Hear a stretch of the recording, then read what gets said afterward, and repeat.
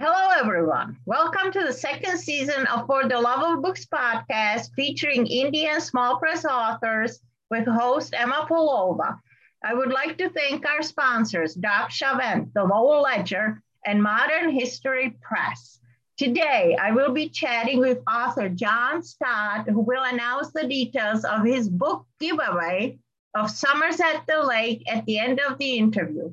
John is a professor emeritus of English whose retirement books span the gamut from histories of minor league baseball and hockey to retellings of traditional tales and guides to breweries. Hello, John. How are you?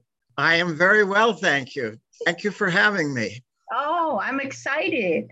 So, John is speaking directly from the Munising Public School Library. He's only like 500 feet from Lake Superior. Is that right? That is right. And it's a cold Lake Superior. Oh, wow. Okay, so John, do you consider yourself a part-time Youper? I am a part-time Youper. I used to be a Lower Peninsula Michigander many years ago, but I moved away 50 years ago, but I keep coming back to the UP every summer. Well, tell us a little bit about this little cabin in big woods that this whole book is kind of wrapped around. That's a beautiful theme. I love it. Well, many years ago, we were in camping at a little lake in the Upper Peninsula. We went for a walk on a windy day and found another lake with a little house for sale. And we'd always wanted lake cabin up in the Upper Peninsula. And so we said yes right away. I didn't even dare. And we've been coming up here when my wife was alive, when my children were younger. And now I'm the old hermit of the woods. And you like it. You're loving it, right? Oh, I do. Well, can you guess what got me hooked on your book?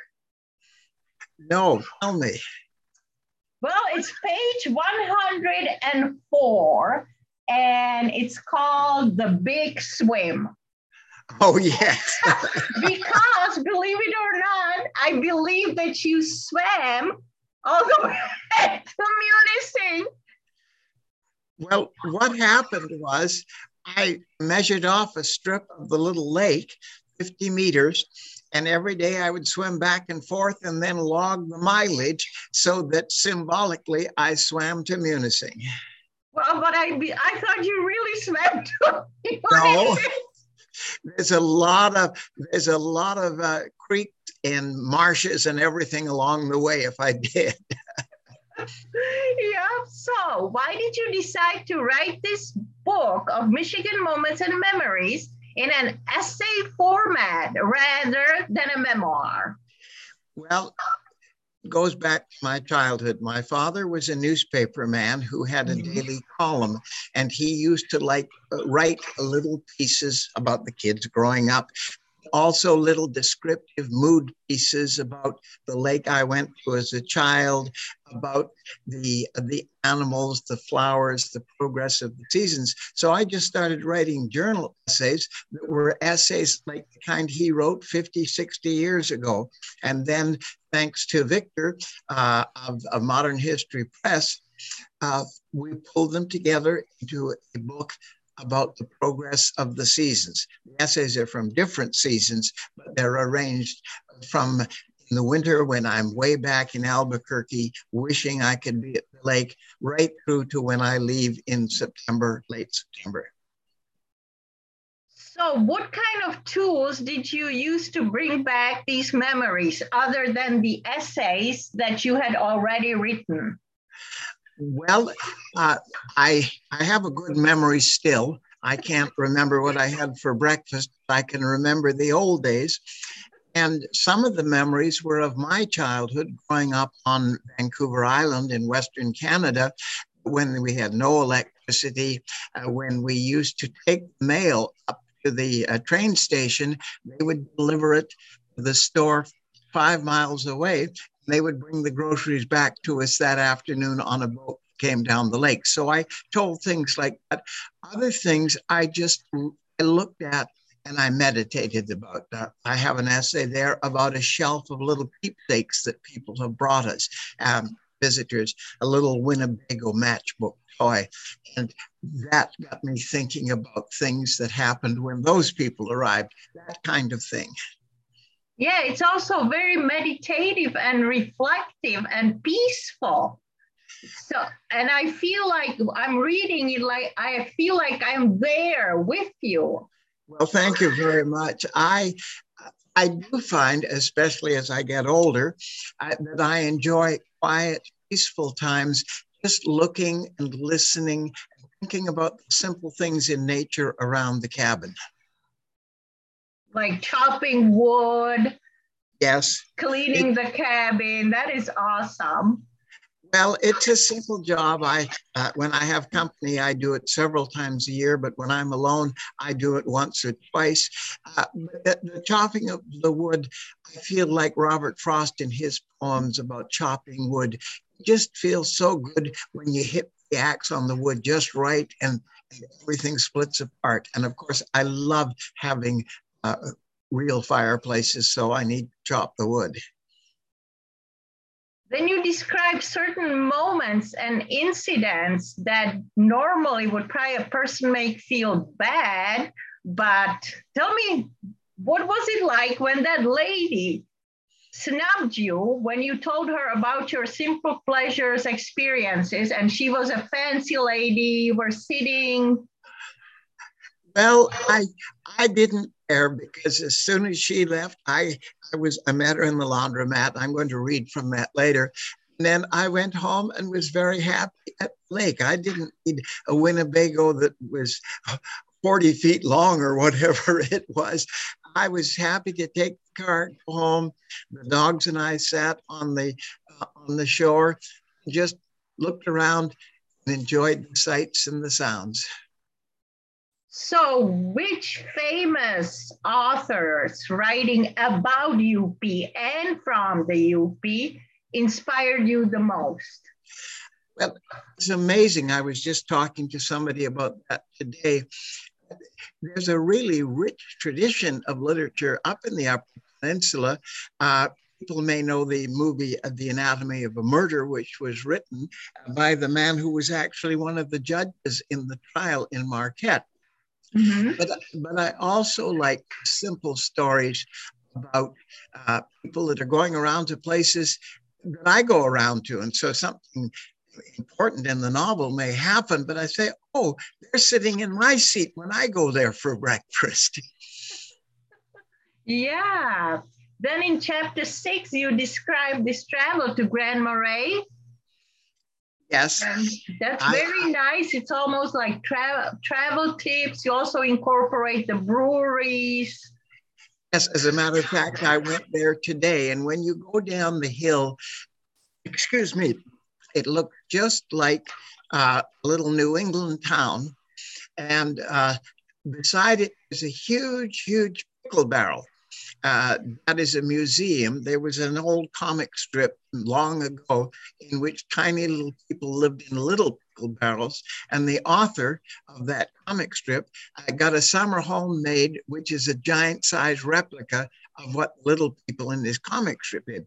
Then I went to the bar, which is a bar that was frequented by a well-known UP author, Jim Harrison. And I drove on the way to the library to meet with you.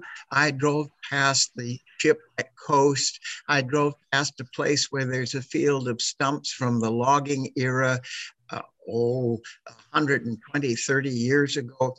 It was just a lovely, quiet drive, no traffic, just things to look at, enjoy, and think about. And is there a simple way to get to Grand Marais? Yes, you take Highway 28 and then Highway 77. So it didn't take me long to get there.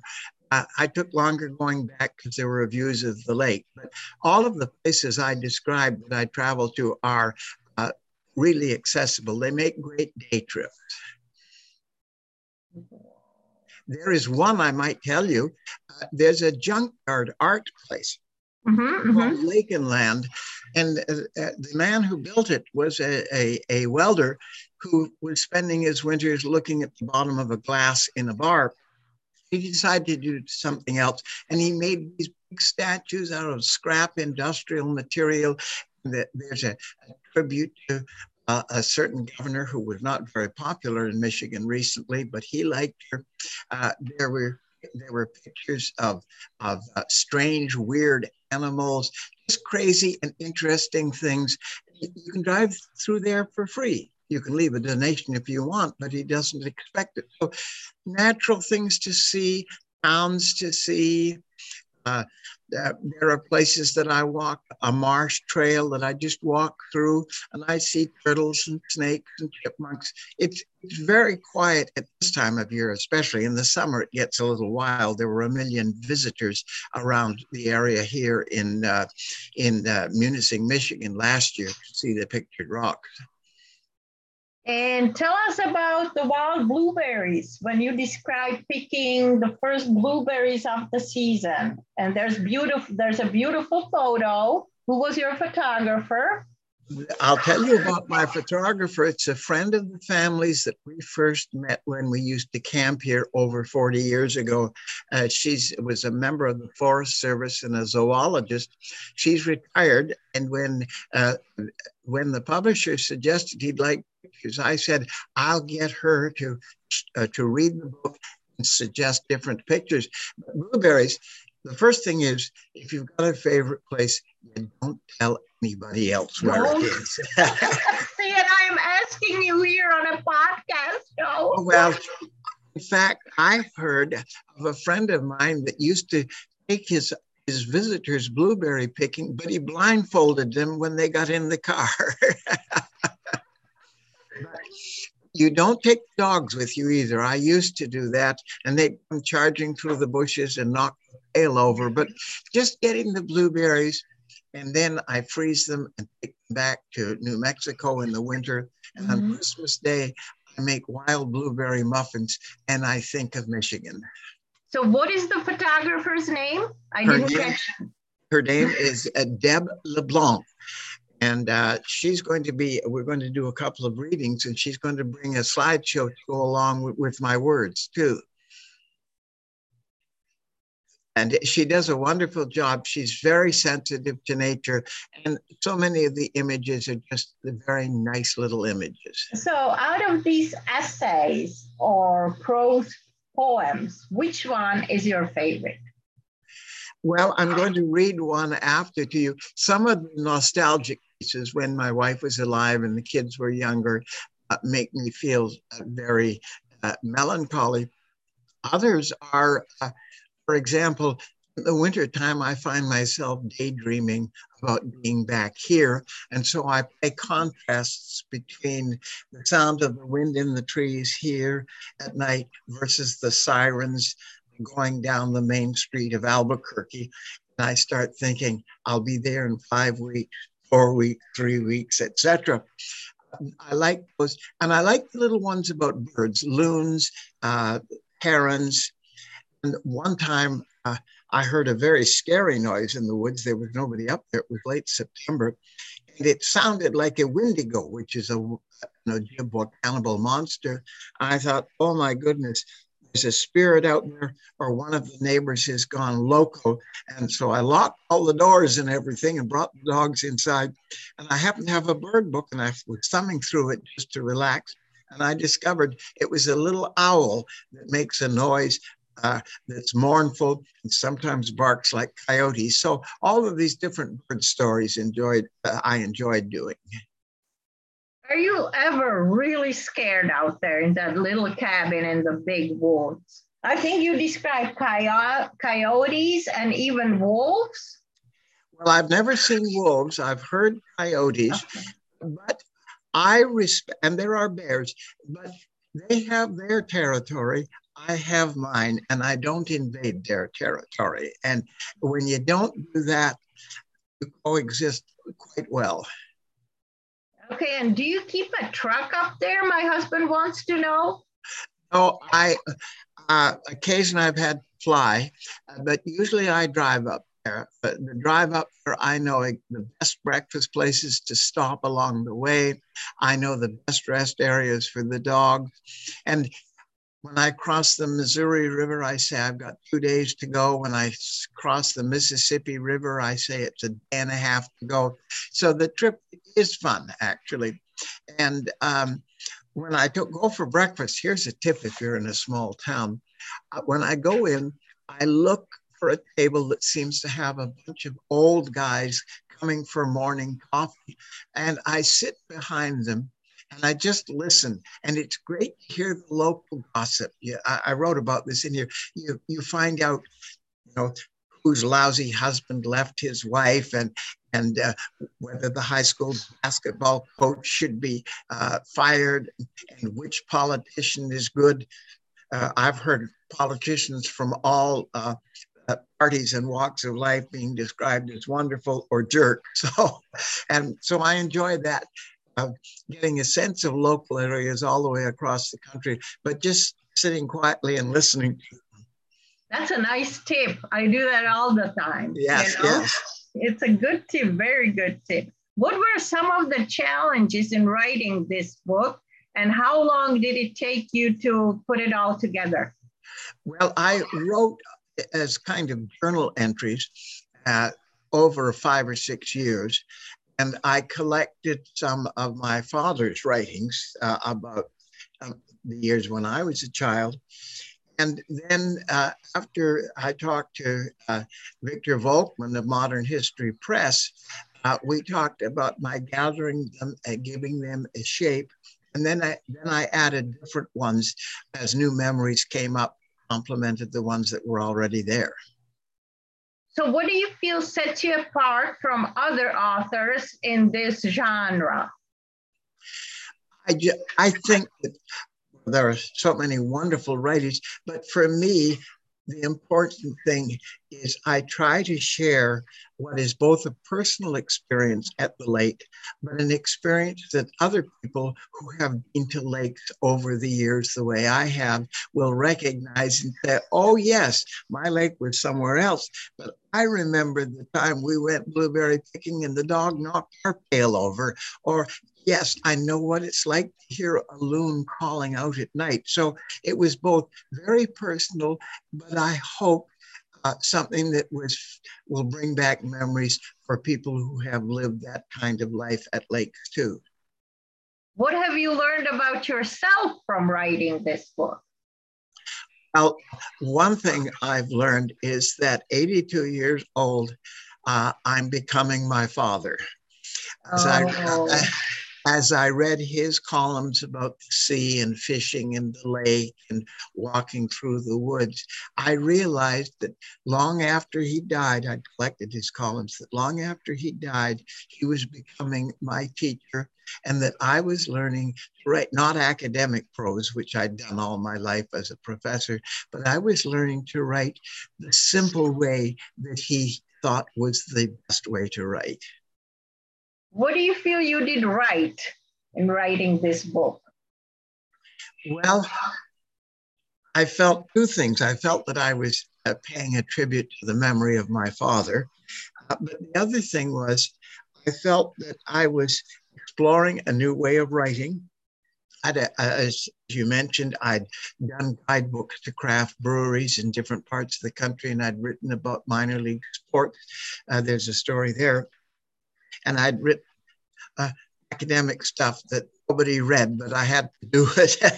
But I just really felt that I was discovering a new way of seeing and a new way of using words for myself. Yeah. And so what is the funniest or most bizarre thing that has ever happened to you during an in-person author event? Well, when I've talked to children, I did a little book of children's stories. A child asked, and this is evidently a fairly common experience, how much money do you make writing books?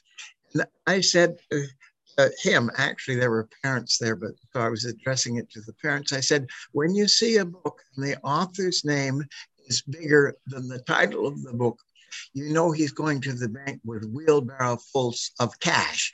But when the author's name is small, he might be able to buy some new books or some craft beer, but he doesn't need a wheelbarrow to go to the bank. I once got a royalty check for $7.37. That's a nice number. Well, it was like a plane, wasn't it?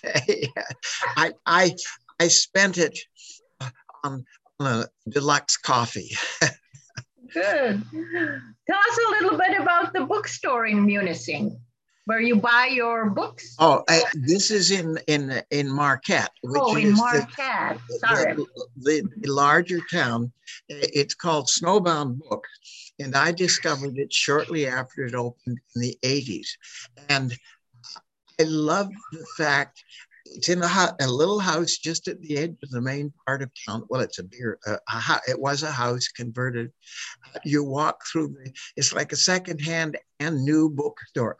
So whenever I go there, and my daughter sometimes comes with me, we need stronger arms to carry the books back to the car. I got a lot of my Jim Harrison books that I like there, a lot of other books about the UP that I've read. My daughter likes cookbooks, and she's found some out of the way cookbooks, unusual cookbooks. And every once in a while, when I walk in, there's something right on the stand, the entry that I buy. I bought a book about the story of Superman, not his biography, but about how it was created. And I used to love Superman as a kid. Yeah. So that was very interesting. It's just a wonderful little store. And if I miss going there at least twice a year, I feel the summer is lacking something. Also, tell us about your trip to the grocery store. That's a major challenge, right? Well, it is. I mean, when you go to town, the nearest town is where I am now. It's 25 miles away. And I remember one time I'd gone to town and come back, and I was making a pie, and I'd forgotten to buy pie shells. And these people were coming, and I had to make pie, blueberry pie, as a matter of fact, for dinner. And I called them and said, "Don't come for another hour." And I raced well above the speed limit into town. I got a pie crust, came home, made the blueberry pie, and then they all came over. So it's not as difficult as it was when I was a kid, when we didn't have a car at the lake, and we used to have to send a letter up to the store and have it delivered. But I do now make a list, check it twice, make sure that when I go to the store, I get everything I need. How about your dock? You call it a sitting dock. Do you have a kayak or a canoe? I have a canoe beside it, and I have an old love seat, a wooden love seat that we bought years ago. And late in the afternoon, I call it research. I'm working on a new beer book. I sit and have my swim, and before dinner, I sit on the dock and I see the birds going by, the bald eagles. I see the loons occasionally. There'll be a fisherman going by with his friend in a boat, chatting quietly. They don't know I can hear them, but I can. And one time, the twin girls who lived a couple of doors down, they're now grown up and have children of their own, were on a raft, and they didn't realize how voices carried. They were about 13 or 14, and they were comparing notes about all the boys in their school. So that was funny too. Inspiration. Yeah. What would you have done differently with this book, if anything? I'd have revised it a few more times and tuned it. But I mean, and I'd have proofread it again. I've proofread it 5 or 6 times, but I see what I want to see, not what I type there. I don't know. I might have talked more about people, because there are some really special people I've got to know up here. But in fact, if I ever do a sequel, I want to talk about people. There's a couple of writer friends I have. The fellow that's done wonderful carpentry work for me, who grew up here and raised his children here. And I'd like to talk to him about what it's like in the winter. My neighbors have some very interesting stories. Some of them have been at the cabins since the 1950s. And so I'd like to have done more about people, but I was so pleased about talking about the non-human life that the people got left behind this time. Well, in the sequel, right? Well, what do I call it? Revenge at Summers of the Lake, or Roman numeral 2. Actually, if I do another one, use that old expression, the lake is calling and I must go. No. What is next for John in 2022? Well, I am working on a book called Youth Ale Trails. There's been a wonderful growth of craft breweries in northern Michigan. There's 30 of them, and I really enjoy visiting the breweries, which are like little clubhouses. They're, as a sociologist called them, they're third places, not home, not work, but people meet there. Some of them don't have television, so people will talk to each other, local musicians, local art, really good different types of craft beer. So as I say, there's 30 breweries in the UP. So over the next month, I'll be making little overnight trips to the distant places and visiting 2 or 3. So that's the schedule. And I'm going to try and finish a book I'm writing about one of my childhood heroes, Tarzan.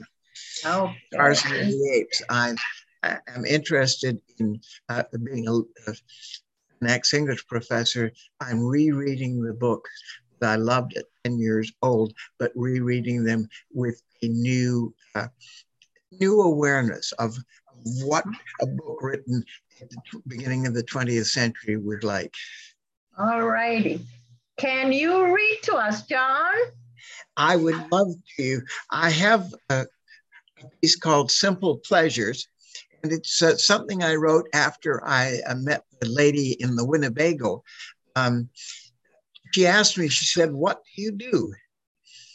And she did that after I told her I spent extended summers at a little cabin in the big woods. I lead a simple life. I rake and I row. And when the weather's bad, I read and I write. Oh, she responded, apparently quite unimpressed. Had she finished folding her laundry, she told me that she and her husband were headed to Sault Ste. Marie, where they'd booked a tour on a boat to go through the locks. Early next week, they planned to visit the Henry Ford Museum in Dearborn in the Lower Peninsula, then cross southern Ontario, where they'd booked a helicopter tour over the falls. She said goodbye, gathered her basket of laundry, and walked to a large motorhome that was too big to park in the lot in front of the laundromat.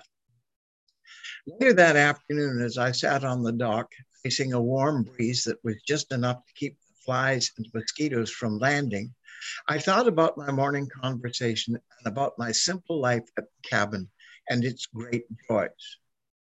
Rising before dawn one morning and watching the pale yellow moon sinking toward the western tree line, its reflection casting a dappled pathway across the water to the dock. Lighting the morning fire with kindling and starter pieces that had warmed me when I chopped yesterday afternoon, and then watching the dancing flames as I sipped my coffee.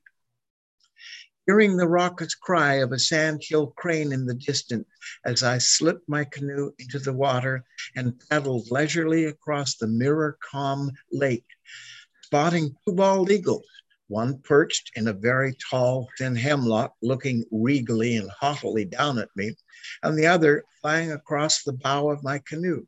It was the first time I'd ever seen 2 of the majestic birds at the lake at the same time. Back at the cabin, working on a writing project, hectic life in a large southwestern city had given me neither the time nor the energy to complete. Enjoying lunch on the dock, a grilled cheese sandwich made with finished sourdough bread that had been baked a few dozen miles away in the village of Trenary. After an afternoon nap, I believe somebody should write a book called The Joy of Napping. It was time for routine chores, raking, making the grounds around the cabin tidy, not naturally neat, spotting the season's first lady slipper, straightening out the shed, which often looks like Fibber McGee's closet. Some people may remember that, and chopping more kindling for the next cold morning. Heading up to the cabin for a late, simple dinner, followed by an hour or two of reading of Danny and the Boys by Robert Traver. That's the pen name of the author of Anatomy of Murder. I knew that I would never trade the simple pleasures of life at the little cabin in the big woods for any number of cross-country expeditions in a very large, state-of-the-art motorhome. Thank you. And now the giveaway. Can you announce the details of your book giveaway of Summers at the Lake? Yes, I would be happy to send an autographed copy of the book to the first person who writes me at J Stott, that's J as in John, S as in Sam, T as in Tom, O double T as in Tom, at U as in University, Alberta.ca. That's J Stott at ualberta.ca. That's CA as in Canada. And put in the subject line podcast giveaway. And if you want me to say something special in the dedication, let me know that. And I'll be happy to send it out as soon as I make my next trip from the little cabin in the big woods to the big town of Munising.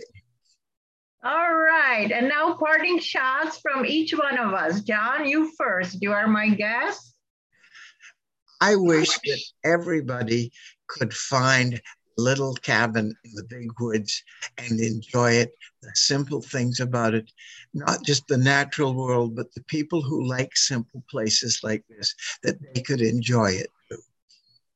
And my parting shots are buy indie, read indie, and write indie. And why not explore small presses like Modern History Press to tell your story? Read your local newspaper for inspiration. Keep your fingers on the keyboard and your butt in the chair. Thank you for listening. Thank you very much.